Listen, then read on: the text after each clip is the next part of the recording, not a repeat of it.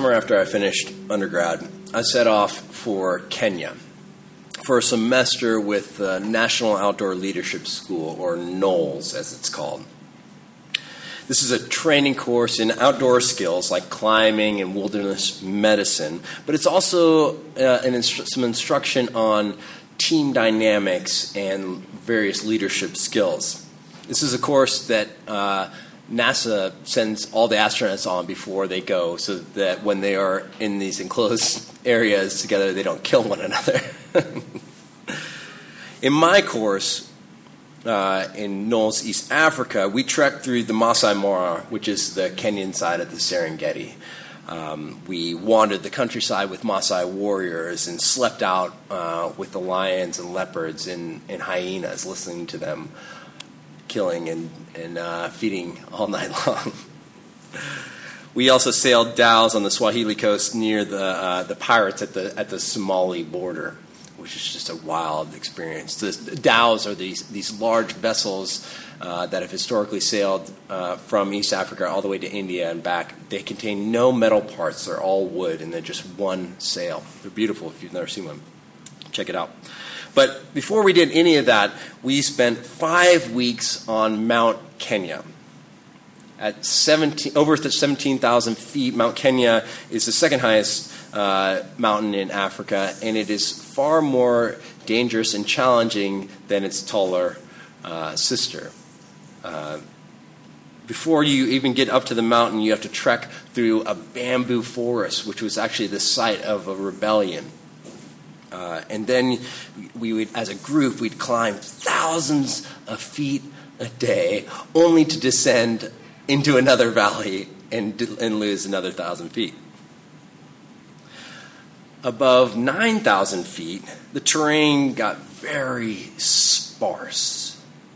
It had a lunar quality to it.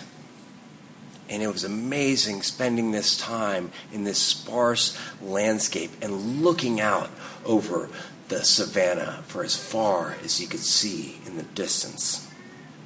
Every day the weather came like clockwork. It was clear in the mornings, and as we started hiking, it was getting hot. And then the weather would come in off of the Indian Ocean, and it would start to get windy, and then you get sleet. And then after that, you get hail. And then if you're lucky, after that, you got a little snow on some days. And then it would turn to sleet again just as you're setting up camp. Isn't that fun? And cooking.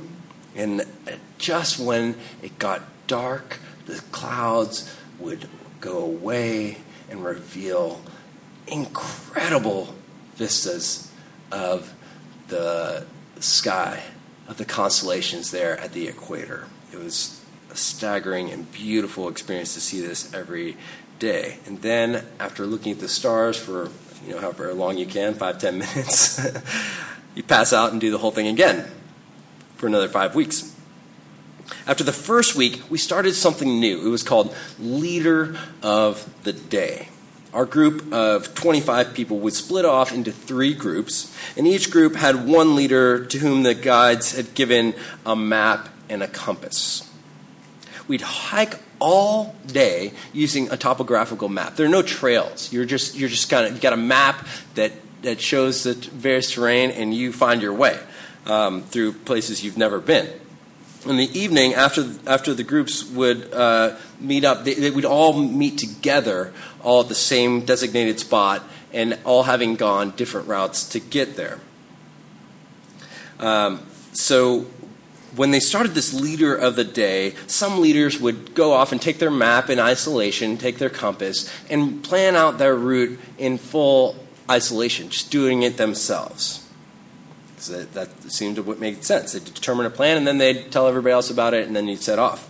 Other people would go the complete opposite end and give up the map and the compass, have no plan at all, and let everybody just figure it out for their own selves. Just as we go as a group, which seemed like an egalitarian thing, but ended up being disastrous. People would get lost with that approach. My friend Eileen came upon the model that was the most effective strategy for the leaders of the day. First, she'd gather everyone together and discuss the route, and then she'd designate a map person and a compass person, and those people would be at the front of the group. Then she, as leader of the day, and having some sense of what the group was going to do, would hike from in the very back to make sure that everybody was together, that nobody got lost. At designated breaks, we'd all regroup and talk about where we were going from there and talk about our physical condition. Years later, I read Nelson Mandela describe this form of leadership. He called it leading from behind. You guys have probably heard a term like that, leading from behind. In his autobiography, Long Walk to Freedom, Mandela wrote, "It is better to lead from behind and put others in front, especially when you celebrate a victory or nice things occur. But when there's danger, you take the front line. Then people will appreciate your leadership." That is leading from behind. Today, Jesus provides a lesson in leading from behind. He uses a different term. He uses the phrase, servant of all. Whoever wishes to be first among you must be slave of all, slave or servant. As we've seen throughout Mark's gospel, Jesus contextualizes servitude alongside the virtue of following. Follow me. Every passage has got that sense. Discipleship in Mark means following Jesus. And Jesus concludes with that line, "For the Son of Man came not to be served, but to serve, to give his life as a ransom for many." It's a new articulation of an old biblical idea.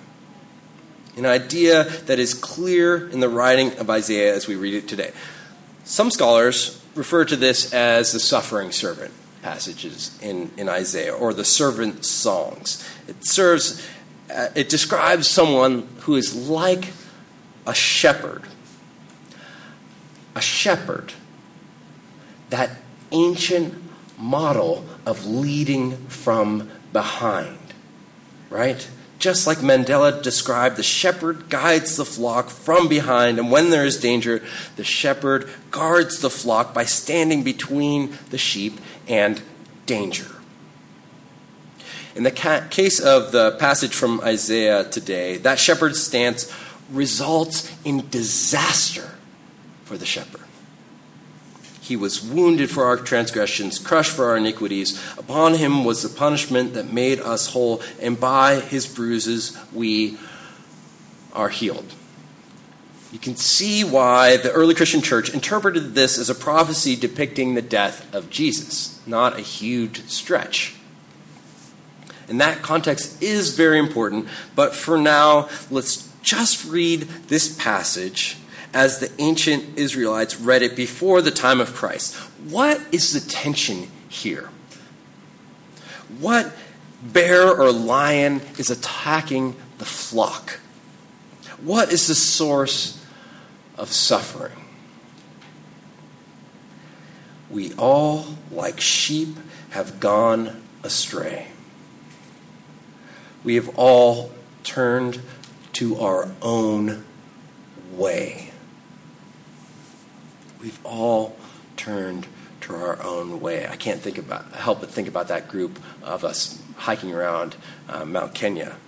I also can't help but turn to what has gone on here with James and John. You gotta love James and John. It's amazing. They're like, okay, Jesus, I see what's going on here. You're saying that you're something very special and you've come to serve. Okay, you're here to serve. We want you to serve one thing for us. We want you to do this one thing for them. You gotta admire that, right? It's pretty great. But it is also primed by selfish ambition, turning our own way. Some people seek leadership for their own good. I know it's hard to believe. but it happens. Never here in our country. Some people want to be waited on to subjugate others, but Jesus says that in the kingdom, greatness comes from serving. Greatness comes from connection, from being part of something rather than to be set aside. As we were talking about this earlier this week, Kathy was talking about how the role of teaching is one of serving, and one of the places where she's found great reward in her life. And we were talking about how the nature of teaching is you're passing along what you know, responding to the needs of students, and enabling others to follow, to become a part of this intellectual community. Teaching is about forming community, a community exchanging ideas. Albert Einstein identified one quality that is essential to new ideas and productive thought. He called it combinatory play. Combinatory play is the act of opening up one mental channel by dabbling in another. Einstein did this famously by, he would take breaks and he'd go and play violin, right? He would move out of one thing into another, and then he'd have these epiphanies. But combinatory play is really not just about stepping aside. It is about connecting things in unexpected ways.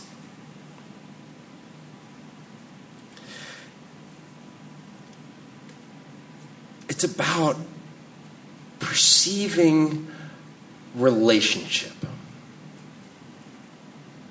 When Jesus talks about servitude, he describes something like combinatory play. He is saying the relationship between identity and greatness is different than you expect. Being great is being the least. It involves deeper relationship. Finding greatness, being a leader, the fullness of life, a teacher, necessitates relationship and belonging. The so-called greatness some people seek from isolation and freedom, that is not greatness. True freedom is interdependence. True wealth is shared. And true greatness is servitude. But even with that notion of servitude, Jesus is active in combinatory play. He is no errand boy. I really want to talk about Wes Anderson and the Lobby Boy stuff, but we've got too much to talk about, so I'm going to flag that for another time. Jesus doesn't respond to everybody's whims. He's not a genie granting wishes. Jesus is a servant of all by meeting the most important needs, right? Like the teacher doesn't just hand out A's. You want them to learn.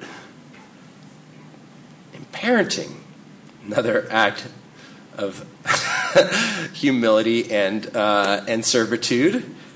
We don't give them everything they ask for. On Knowles, on this course in Africa, there was a term called expedition behavior. Expedition behavior said that, you didn't walk around barefoot. You didn't go jumping off of rocks when it was the middle of the day, or you didn't just do whatever you wanted to do, because if you walk around barefoot, there's a very good chance you're going to stub your toe and you're going to hold the whole group back. You have to behave like you are on an expedition. You have to recognize that you are part of the group. You are something much greater than yourself. And Jesus is inviting us to step into relationship here. Writer and theologian Frederick Buechner says, your vocation in life is where your greatest joy meets the world's need. Have you guys ever heard that quote before? Yeah, it's a great line. That is servitude, to work, to use what you have and who you are in connection rather than in isolation, to feel your unique fingerprints as they slide across the fabric of eternity and know that you are ready to join. I've got one last story. Last night, I was bathing my two boys. I've got a 4-year-old and a 3-year-old. And Jimmy, the 3-year-old, I've already bathed Henry, and he's toweled off, and he's running naked around their room. And Jimmy is still in the tub because he loves it in there. And the water's run out, but he turns to me and says, "Daddy, now I want to wash your face." And he takes a little sponge and takes the soft side of the sponge, fortunately, and and he like softly washes off my face, and it was just so sweet. This little act of service was so beautiful. Sometimes being servant of all looks like spending 27 years in prison for the sake of a revolution. Leading from behind. Sometimes it looks like leading your friends through the wilderness, or teaching a class, or taking a class. Sometimes it is simply one person washing another person's face. But always the work is the same. To serve love.